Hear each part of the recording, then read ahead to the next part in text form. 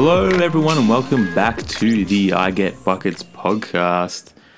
We're doing everything fantasy right now, counting down the days and the teams until we tip off basketball in just over a week's time now. So it's getting real. We're talking season 22-23. And as always, we're projecting forward all the picks that were made on fantasy draft night for the I Get Buckets League. This is team number 6. It's an interesting one now. We're getting closer to the end on kind of talking about all the players that are worthwhile talking about and projecting forward. And this was a fun one for a number of reasons, but mostly because I think I've been tiptoeing around and touching on the fact that the top 10 gets much more interesting after the top 4 have gone. So we're going to talk a little bit about where that kind of sets us up and all the picks for MJ and Kawhi Wants It That Shea, which is a plus team name, which I think I said in the chat, and another really solid team photo to go with it. So it's going to be great. We've had more and more preseason basketball, some injuries, which is always a rough thing to draft a guy and then have them injured before you get to fantasy proper. But and then the other kind of weird elephant in the room thing is Draymond Green is on the team drafted that we're going to talk about here in this pod. So we'll stick mainly to basketball and what he means for the team in the fantasy context. But obviously the whole personal reasons and everything that goes with how the players interact and get penalized flows directly into what his outlook is this year. But it's looking more and more likely that it's not going to really hang over too much, which I think is probably embarrassing as an organization. But we will touch on that when we get to it. I think, as we said, pick number 6 here is really interesting for a number of reasons, because I think 5-6, you could have gone in a number of directions, and getting a pick in this position is probably not ideal, because someone that you might have targeted, you could have got late in the first round, because there was a number of wavelengths. I think a lot of coaches were on different planes in terms of who deserved to go, whether 5, 6, or 7. So getting it here is a little bit a hard one early, because I think you really probably could have got some of the guys that you were happy with a little bit later and then come round on the turn a bit quicker. But the good thing, I think, for the whole context of the draft going, in the middle region of the 5 to 6, is that you do have a balance in terms of the wait time into your picks, and you can be a little bit more conscious of taking guys and letting guys go, knowing that there's more chance that they're going to come to you on the swing, and play a little bit hard and fast that way. But going into this year was hard because, I was living with the trauma that was taking Westbrook last year early. And for me, drawing this line in the sand almost between the top 4 and what the next group is going to look like, what I was really looking for was a platform baseline that is really, high for a player who's the number 1 option on the team, who's got kind of youth on their side, is looking, with a health track record to play most games. The teams are kind of good or looking to kind of push playoffs still, and, with everything going right, they could look to make a jump, not just from like good to elite, but elite to upper echelon kind of guys. So I did talk around what that next group looked like, and I did have players like Jason Tatum, Trae Young, and Ja Morant kind of in this group.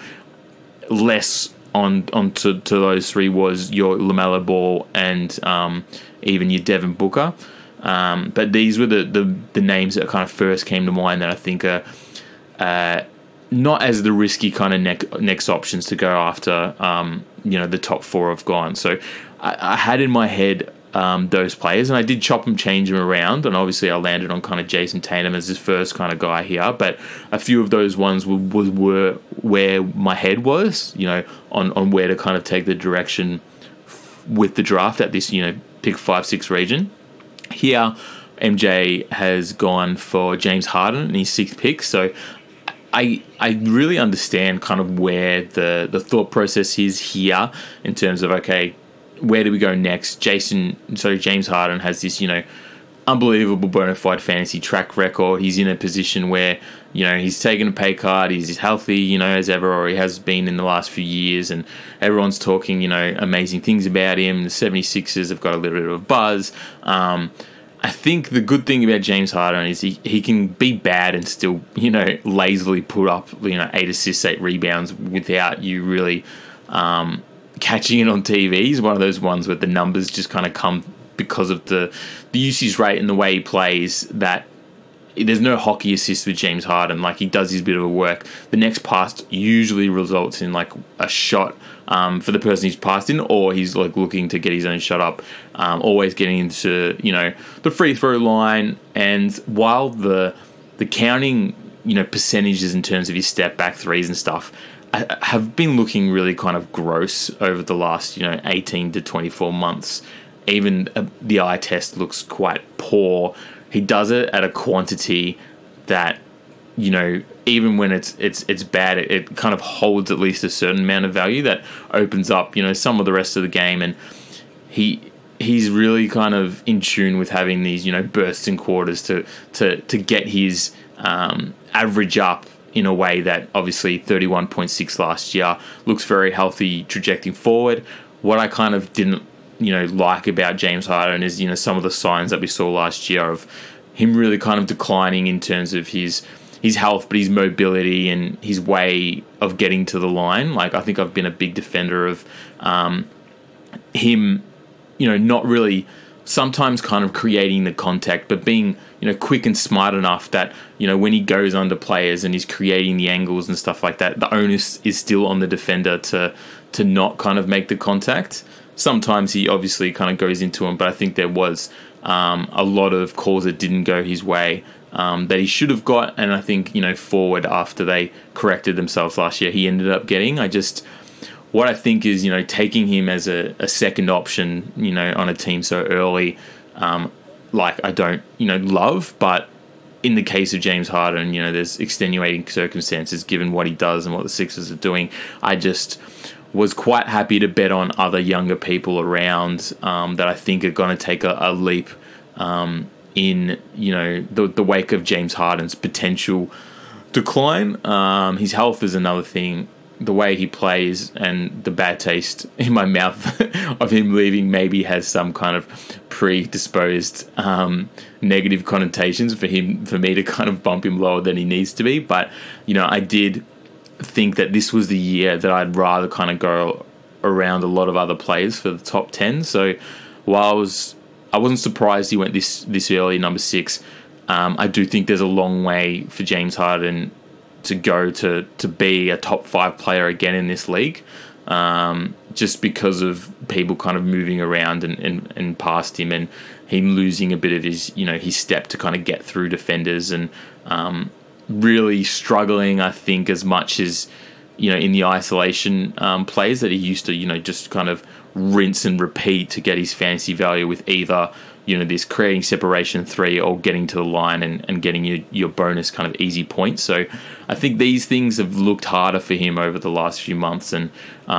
we'll see kind of how it pans out with 76ers, but I still think he's a really, amazing fantasy option, but I think we'll see if he's still, this pick 6. So I'm not sure if other people were looking at him as still like a top, 10 pick, but I did have him as late as 14 on my board. Again, some of that probably is me not liking how things kind of ended. But yeah, I think we'll one to watch moving forward. But next pick at Karl Anthony Towns at pick 15. I had him higher than James Harden. I think this is a fantastic pick. It's one of those ones in round 2 that if he falls to you whoop and holler and find every reason to kind of be happy with this. I had him at 9. I think the big question mark is around how his rebounds kind of go with Rudy Gobert in the fold, but I do think that an average of 32.3 last year is a sustainable kind of measure of where his value is. I think Minnesota get better. I think everyone around him gets better, but he can be more efficient. I still think, his offensive kind of weaponry has been a little bit untapped in a winning environment. And I think Karl Anthony Towns is still, going to translate as a real kind of upper echelon fantasy option. I would have, I did have question marks because of the Gobert thing, and is he going to just be able to rebound to the rate that he has been and has done in the past? There's a little bit for us to kind of see how the Minnesota thing goes, and Anthony Edwards becoming more and more of maybe the number one option. But I think the vast array of the skills and what Karl Anthony Towns does makes me very comfortable that after this block of young guys that I was aforementioned were gone, that I was really happy to kind of bet on a track record and a team that I think is going to be better and competing in the West. And I think Karl Anthony Towns has a bit of a history around his intent, and he kind of had some really weird games in the playoffs last season. But I kind of like a lot of the things that I've heard him say in the past, and I think he's quite focused. And I think if you think the 32.3 is replicable, I think it might be tough for him to kind of exceed it, but to get to that 30 mark again is something that once Sabonis went off the board, even I had him, before Sabonis. I think these were the time for some of these big guys in the second round that I was quite comfortable with taking, and he was probably the first one to go. So I think that's a really good pick, and hopefully he does have a big one if James Harden kind of translates back a little. The first kind of inspiration for his team name here is Kawhi Leonard in his round 3 pick. So we're looking at 26. I know that I've spoken at length about this season's draft being interesting for a number of players who had, returning, whether it's from absence from the team or injury or, question marks around them being traded and their value. I don't think I've really spoken about Kawhi Leonard in this bracket. I think maybe that's a fault on my part, but I do think that the reason why I haven't really had Kawhi Leonard in this bracket is because I didn't think the question marks around where he's going to go and stuff were at the level of the others, where I'm like, well, where's Ben Simmons or Westbrook or even Zion going to go? I was like, now Kawhi I feel is a known value of kind of what he does, but in saying that, I do think this known value is in the context of his value to a team exceeds his value in fantasy, that we are expecting, a healthy Kawhi season still to be probably, capped at that kind of 60 games because he's going to be resting back-to-back. So I think they still manage him. I mean, this is, not a solid, guarantee, but I do think we've got enough track record to know that, this is part of how Kawhi Leonard approaches the season, and the Clippers are on board with this.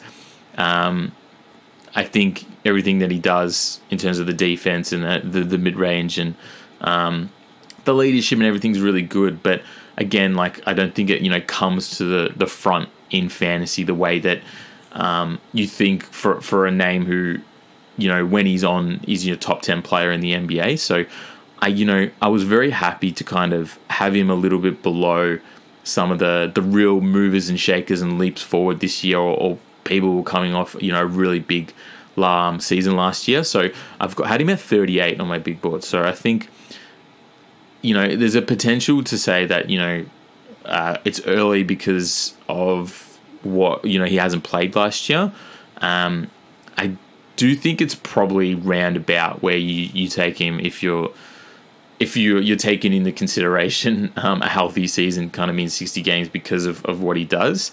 But I really kind of thought that I'd be taking some of these young guys taking a jump over, even a lot of the Cleveland 4. The next round we have the likes of DeMar DeRozan and Cade Cunningham is a young guy that's, I feel was coming through who is worthwhile kind of taking a punt on. And maybe, that's a mistake 3 months in when we see Kawhi Leonard kind of dominating. But I didn't have real concern on where to put him. I thought firmly because of what we're seeing before, because the way he maxes out on his good games fantasy wise, because the Clippers are so deep with options and stuff they're going to run through, if they're good in terms of the minutes he's going to play, I don't think it's going to be pushing the likes of some of these younger guys. I was really happy to kind of have him down after, that real top end, and take him if he was there for me. So I think this is potentially the earlier end of where I think he should have been taken. But I mean, he's Kawhi Leonard. He's amazing, and he's someone that you want. We'll see how he goes, I guess. Next one is Shai Gilgeous-Alexander, and another one that had a little bit of an asterisk in terms of injury. I was happy that someone kind of called it out on the night because I was unaware that he'd hurt his MCL, I think it was, in a training kind of exercise before we drafted. So his status for the start of the regular season is unclear. He hasn't been ruled out, but I'd be surprised, I think, if he's super healthy to start. It's I don't mind kind of taking him here in terms of the injury because I think the value of what he could look like at OKC as being their number one, the average of 28 last year, him projecting forward in wanting to increase that. I think it's all kind of comes together fine, and I'm not too worried about the injury. I had him at 24 on my board. He's been taken here at 35. I think that's really healthy. On the night, I did think, maybe we bump him back around or 5 more places just to kind of give him a little bit of breathing room. I guess everything you kind of see in the stats is undeniable for you to not have him on your radar at this point. What does make me concerned, and the repeated rhetoric around OKC and their winning direction and what they're looking at doing and how much does Shai have a part of what they're doing. They've shut him down in quotes, air quotes here, repeatedly over the past 2 seasons to protect their draft equity in the lottery. And I will say, with owning him last year, his average of 28 was probably the worst 28 average I've kind of seen in terms of the feeling of what you got from him kind of day to day, because I felt like when he was fit and healthy, he was a bankable 28 average, but he'd miss on and off days with little niggling injuries repeatedly, and it felt like he didn't have big impact on weeks, and then he'd drop like a 45 on the last day when I'm like 200 down. I know that's my fault. And then 45s on the last day is really, really good if you're in a winning position, but it just felt a little bit numb last year that I wasn't getting the value of what you'd expect from a 28 averaging player, only scoring 1570 in his season total for points. So it felt a lot unsexy last year compared to what I wanted it to be. So this year I came in with the mindset of you have to have him as high as you do, because OKC are lacking of options outside himself and Giddey in the front court and or the back court I should say, and it's gonna only get better, but there's a lot of question marks around it still. So I think this is a good time to get him if he's back early. If he misses a couple of weeks, it leaves like a little bit of a rough taste in your mouth. But if you can get through this, the first couple of rounds, if he's out, with a win on the board, and then it doesn't really matter, and you kind of move forward hoping that this is the first full Shai season we've had in a couple of years. So I think it's the right time to make this acquisition. As I said, I had him at 24, so I think he's easily a top 30 fantasy asset moving forward. But there is a couple of question marks already hanging over him, which in his case isn't the player that you want to have question marks. Moving forward, DeAndre Ayton at pick 46, I think is a real home run. Again, these picks I liked more on draft night, and then you leave hearing some of the stuff about Suns and how he hasn't talked to Monty Williams yet since Game 7 last year. It doesn't make me feel amazing, but again, this is a lot later than I had him on the board. I thought last year was a real kind of shit one, obviously with his contract situation, but he still had a 26.1 average, and that's without them really, realizing the potential offensively that I think he has to bring to his game. I still think he's a little bit of an untapped resource in terms of what he can do on offense and, the pick and roll game. And we saw glimpses of that at different elements in the playoff season where they got to the championship final and just fell short. Like, I think there's stuff that I thought would translate last year that didn't, that still has this potential to go. And looking at his average of 26.1, I'm like, yep, I think everything, can go forward. I had him at 33 on my board. So the fact that he's 46 here, I feel really, really good about that. Obviously the downside, and these are the downsides why these players that I really like, just in the context of them in fantasy, do slip a little bit. I guess it's because, obviously there's still, a little bit of trade room as they match his contract through restricted free agency. But where is, him placed in the Phoenix's plan long term? There's question marks around Phoenix now with Rob Sava, for being forced to sell. I have been on podcast record with De'Aaron Fox being very strongly that you don't need to give him the max when you haven't, seen anyone kind of willing to pay it, and you get to that point where, if he does, earns the max contract and you're able to match any restricted free agency, and you can just do it, no harm, no foul. But it does feel like in this situation, it was a little bit more of a no-brainer. You've come off a final series. You want to kind of lock in your commitment to a guy moving forward where you've got a baseline that I feel really comfortable with. With De'Aaron Fox, I'm like, I'm not sure where it fits in and where the team's going. So while I think you not automatically offering a max extension when you don't need to is an option for teams more than ones want to explore, in this case it did feel a little bit cheap. It did feel like it was putting offside a guy who maybe mentally and emotionally isn't at the level that other players, and that's the knock. Like, okay, well,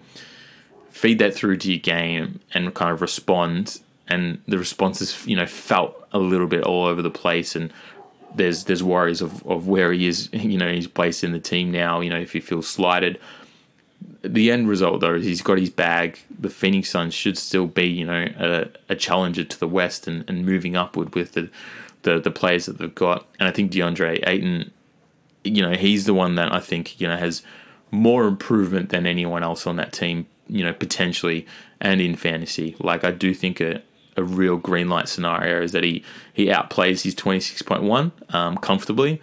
And I think, the past few years, I've had him as high as, a 20 on my board, and he's kind of been dropped back, due to circumstances, but because he's so young and all the things he could do, I'm a big fan of this pick here. So probably he's he's my favorite pick for him across the board, because I think even if things go, haywire, dog shit, he gives you a borderline value that you could really bank on, and maybe even a trade situation is a good fantasy outcome for you in the end, which I think on a lot of players is not kind of beneficial to be really good in fantasy and trade and keep your value unless you're a real ton of top 20 guys. So I'm a big fan of this one.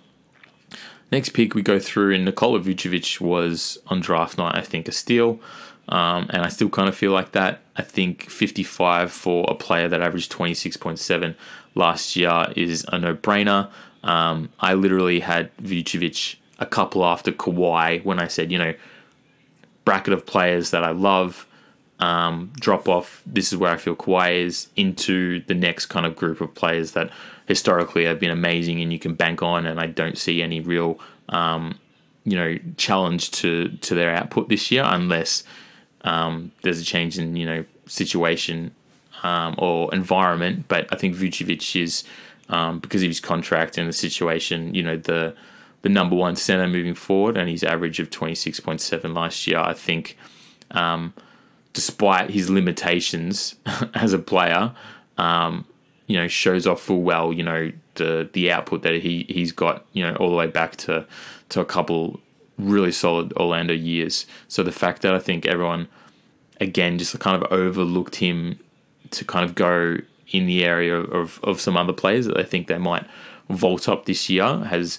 paved the way for someone who I think is in any position to get close to an amazing average of 26.7, fall to a round 6 pick. And I think MJ's had a history in being very willing to kind of take the guys that others don't want with a really healthy success rate.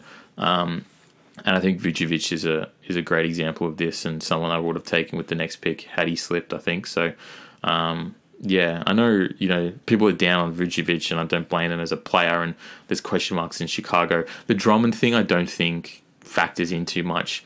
I think, Drummond becomes fantasy valuable because of his rebounding rate in limited minutes off the bench, but I don't think it impacts, what Vucevic does. I don't think they're playing him together.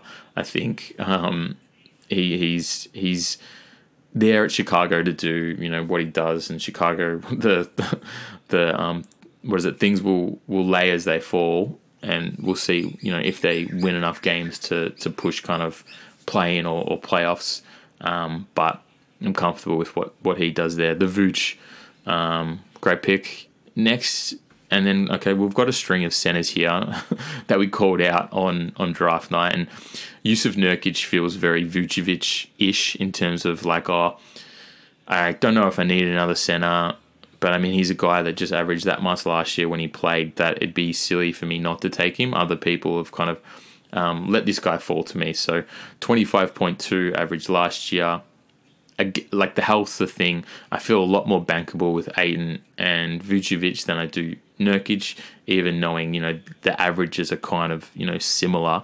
But I mean, that's why he's probably gone later, because we know who he is when he plays, and we know he kind of fits very comfortable into Portland, but I don't know what Portland are doing this year. I think they're going to be bad. I think his injury, we've shown and seen, year after year that he can't be relied on. I was really down on him last year because I think he was going to take a step back, but that wasn't seen to be true. Like I said, when they lent on him, he still had this kind of weird physical offensive game that works. He gets buckets. He doesn't jump that much, but he clears out. In terms of doing a lot, he's rebounding below the rim. Interesting personality. I think Lillard really likes him. They've bought in on what he looks like. But there's a reason that he slipped, to round 7. Probably no one after him. And I'll pick myself up if it's wrong, but on first look, I don't think anyone after him averaged as much as he did that got selected. And there's a little bit of a reason, because people don't want to bank on a guy who's missed a lot of games, who is not kind of super reliable, I guess, to build around. But again, I think it's hard to pass up, because if it goes right, he becomes your 7th option that can give you a top 50 kind of value. So where if this kind of paves right, and we've seen, most of the time he gets picked this round and kind of outperforms that, that it's going to be a big piece of this team's push to make playoffs and maybe go all the way, of getting value like no one else is probably going to give you this late in the draft. But you're betting on things to kind of go well, and Portland to hold it together, I think, a little bit, which is not a bet that everyone, I think, wanted to make. Moving forward, Tobias Harris, again, not sexy. Tobias Harris kind of, tapped out his potential, and I think people get a bit out and don't understand exactly, the stats that he's putting up day to day, because he's in the shadow of not only the drama that was at 76ers last year, but now James Harden and, Embiid, and even Tyrese Maxey to an extent. I think we've kind of seen what we've seen from Tobias Harris. So 22.3 average last year. I had him at 77 on my big board. Again, one of those players that I'm very happy to kind of push down with other people being more attractive to take a vault over, but there's only a certain amount of point you can push him back until you respect what he's done and the minute allotment and focus he's going to be. Doc Rivers is very happy to kind of plug and play in a lot of lineups. He's got a very reliable 3-point shooter for someone who can do a lot of his scoring, driving to the basket as well. So I think a lot of the things pave the way to a well-rounded fantasy output once again. We're not going to, I don't think, see a leap from Tobias Harris, but at pick 75, I think it's basically where I had him penciled to go, and he's someone that I think plays and can be relied on to fill a hole. So nothing negative or extremely positive to say, but Tobias Harris is a value kind of that you get here, and I'm happy to take him. And next pick, I think if I've had talk about being consistently maybe down on MJ kind of drafting to formula, and I should say in a successful way, like it'd be amiss of me to kind of not pat him in the back on a real kind of forward-thinking sleeper kind of out of the blue pick here with Trey Jones. So I think this is a step outside of the usual draft strategy for MJ, who's identified a guy that he wants to kind of go through maybe earlier than other people. So I think in that aspect it's a really kind of nice move to complement a lot of the other players that you've got that I think have the potential to outplay their position purely based on a certainty, whereas this pick is a lot of risk involved. Trey Jones at number 86 is picked based purely, I think, on the projection that he's the starting San Antonio point guard, which is less of a projection and a known fact that that's where they're kind of going to start the season. And the fact that the absence of DeJounte Murray not only just opens a positional kind of place for him to move in, but also him being such a dominant fantasy player last year for the Spurs opens up a lot of the statistical kind of counting points to the rest of the team. So not only does he fill the void positionally, but maybe he fills an increased void statistically as well. So I like all the thought process behind it. Where I get worried is he's coming off a basis of really not much basketball in terms of playing high minutes, a lot of games. I think he started 13 games on the back end of last year and had like a nice kind of rounded fantasy output that you look at that and say, well, that's the floor of what I'm hoping for next year. And I think that's a smart way to looking at it. But I am concerned that we haven't really seen consistently anything from Trey Jones that makes me want to automatically be like, okay, he's going to fill a certain amount of a void. And I think you can get caught up a little bit in the thought process of, oh, well, starting point guard for a team means a certain amount of fantasy points. So I think the thought process is great. I don't know what Trey Jones is, and I don't think a lot of people know. So we're going to kind of have a journey together on where he lands. So I do think, in the top 100 is early for Trey. But I mean, it does depend on how kind of other Spurs players kind of fit in around him. So, I was thinking that he would be, around that kind of 120 to 130 mark on the day. So I think he's highlighted his man and gone for him maybe a little bit early, but I think based on everything I've said there, he's going to get a look in. So he's going to be, one to hold on to all season and own because, unless anything happens, he's got that kind of opportunity to progress. I just think there's other people around him that were probably safer and more exciting picks. And if he doesn't really show as much, I think he's averaged less, like 8 shot attempts, I think, on the course of his career. That needs to double, and there's a lot of huge stat leaps that I think you'll be banking on for it to be pay off at round 9 here. So we'll see how it goes. Next one, Josh Hart. Really healthy average from last year. I think he feels very comfortable in Portland. I think they're going to play him. I think he, is one that is not going to stand out from night to night. And you're thinking he's going to carve out like a certain amount of kind of like points and rebounds consistently, for you to take him as, Portland's, fourth or fifth option when they're starting five. So around pick 95 here. It's probably where, I feel comfortable with him. I had him at 108 on my board, just because like I'm not sure if some of the things we saw last season was really peak Josh Hart, and he feels like he's a player. He's plug and play, and depending on the situation that changes, he's the first one to kind of suffer with some of his value. He always seems to be in trades and move around the league, but everywhere he goes, I think he can bank on what he does, and I think he's a coach's darling, and he tries really hard, and I think it all comes together. It's just one of those ones, again, where it's hard to get super excited for a next kind of step, but someone that should mesh with your team quite well. Again, in the same form as Tobias Harris, this is where he needed to get picked, and he goes there, so as long as he, gives everything that you'd expect for him, he evens out as a fine pick.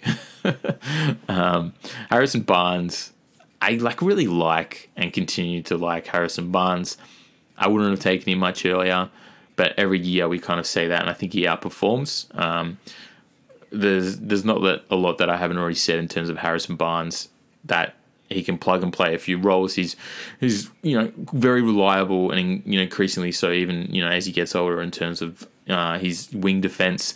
His 3-point shot is really reliable. Offensively has always been like his go-to kind of game, but in the scenario of Sacramento, he has added a little bit more of that kind of rebounding that we saw glimpses of at Dallas, that was less consistent. And, he topped off at being like early on last season, like a really, really bankable fantasy player. I guess where the worry is that Sacramento continued to be shit, and he's like a fix-it kind of guy. And I still think he has his real veteran presence that makes him invaluable to what they're doing. But with the likes of Keegan Murray and putting in whether it's your Davion Mitchell or other guys, I just think there's going to come a time where they're going to try to see if these other guys can kind of push them forward a little bit more, and what that impact has on Harrison Barnes' kind of role. One that's like a weird one to kind of peg based on how reliable he was last year. 19.9 average, so just short of the 20. I had him at 94 on my board, so to get him at 106, I think, again, fair, around kind of later than potentially, where I had him. So I think he rounds out your team in a real nice way. I just don't think we're going to get to the scenario where, he's been top 10 in minutes in seasons previous, because Sacramento just don't have reliable options.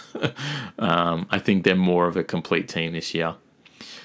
Next pick, we have Spencer Dinwiddie.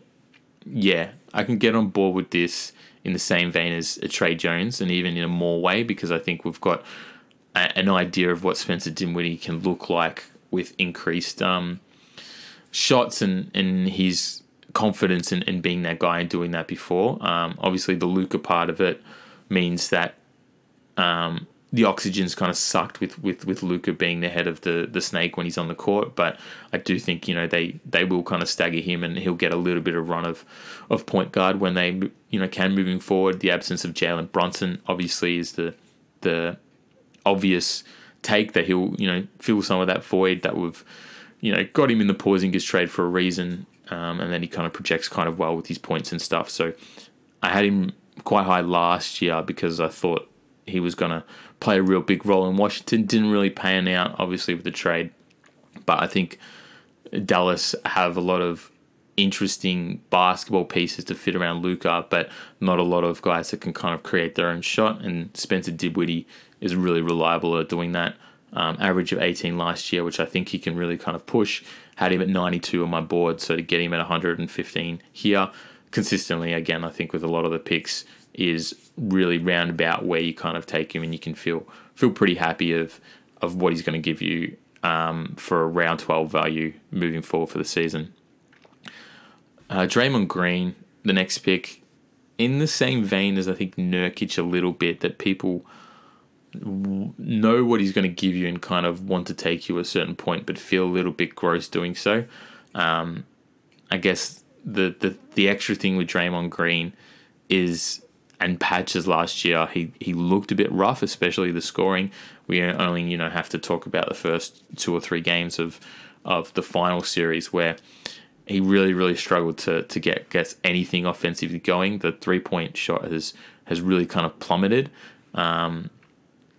So again, you're leaning on Draymond Green to do all the things that Draymond Green does in terms of rebounds and assists and steals and defense, and be that anchor, leadership wise, and whether it's small ball 5 or playing next to a Wiseman or a Looney, like he just, all the intangibles is what you're banking on. So even when you get offensive nights off, he puts together quite a nice fantasy line. 20.8 was his average last year. I think, out of respect again of what he's done, I had him at 109 on my board, but I really didn't kind of want to take him. Not only because I think things trend down and it's looking a little bit scary in terms of his age, but because he's a trash person. And that's before everything that's happened. But yeah, I think you get someone who's again probably going to outperform his place, assuming he's on the court. He's in a contract year, and we've heard a lot more about that the last week. So I do think he has a point to prove and his value to the franchise.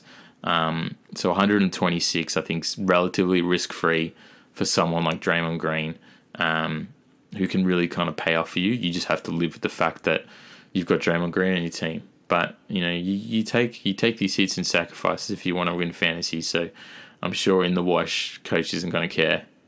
Looks like he's not going to get suspended, which I think is dumbfounded, I guess is the word, given the footage we've seen, because there was a real chance there that he'd, at least I was thinking, miss a portion of the season. But looks like green light, and that was unintended.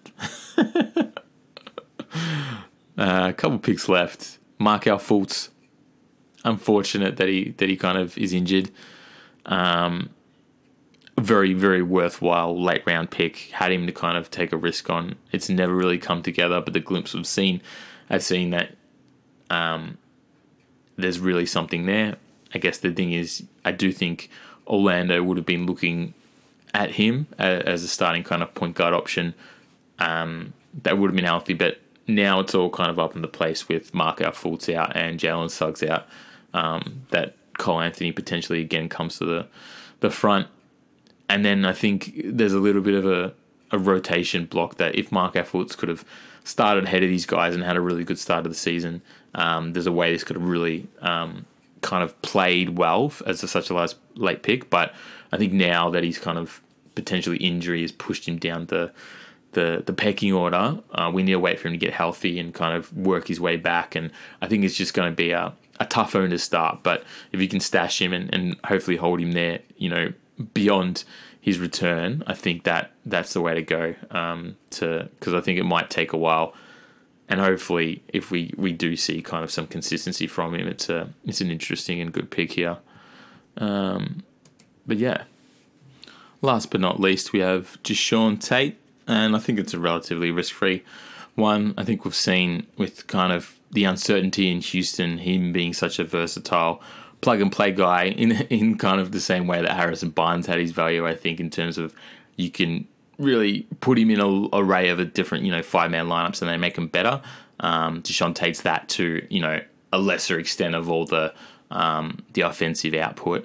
But he's, shown, I think he led the league in fouls last year, that Houston, like him, and I think we've had a lot of good kind of burst out games from Deshaun Tate to show that, it's not just a flash in the pan stuff. 2 seasons ago was real enough that last year he provided a consistent value across the season for the coach Joe Indian. I think the Warriors now, they've dipped down once again into the draft, and they bring in a couple of guys, whether it's Tari Eason or obviously Jabari Smith Jr., where there's competition for a fantasy role for people to carve out, and he might get bumped down the chain. So I think potentially this is the year that he's not in the top 150 and he's not rostered, but I think it's a risk that you can easily make in round 15. So all power to you. I think it's fine. Rounding out now, so that's kind of a quick overthought of Kawhi. I wanted that Shea this year. So again, I think I spoke to you. I think his best pick is DeAndre Ayton. I could really get behind that one. I think at 46, that's value for someone that was the number one pick. Not as long ago as you'd think. With the Suns doing what they're doing, happy to do that. The worst picks are hard. I don't think any kind of stand out as awful. I think purely because we kind of have to feel something. I think Josh Hart in the top 100, just because I think top 100, and there's still stacks of kind of players who went in the next couple of rounds that I think can really, if things break right, do really well. So I think it's not a bad pick, but it's a lost opportunity. Wild card is probably Yusuf Nurkic. If he can stay healthy, the variance I think of him contributing weekly to a really competitive team is really positive, but the swing's negative if he can't be on the team, and if Portland take a couple of weird turns, we'll see how that one goes. And the sleep is Trey Jones for sure. Really kind of doubled down and bet on Trey this year, and I think we'll see. It may be a bit of a slow burn, but it could pay out, and it could kind of cost him because he's gone so early with him. So interesting, fun team to project out, and another one in the can. So again, hope you've enjoyed all of these ones and get a kick out of this, and we'll continue to pump them out as quick as we can. Thanks, guys.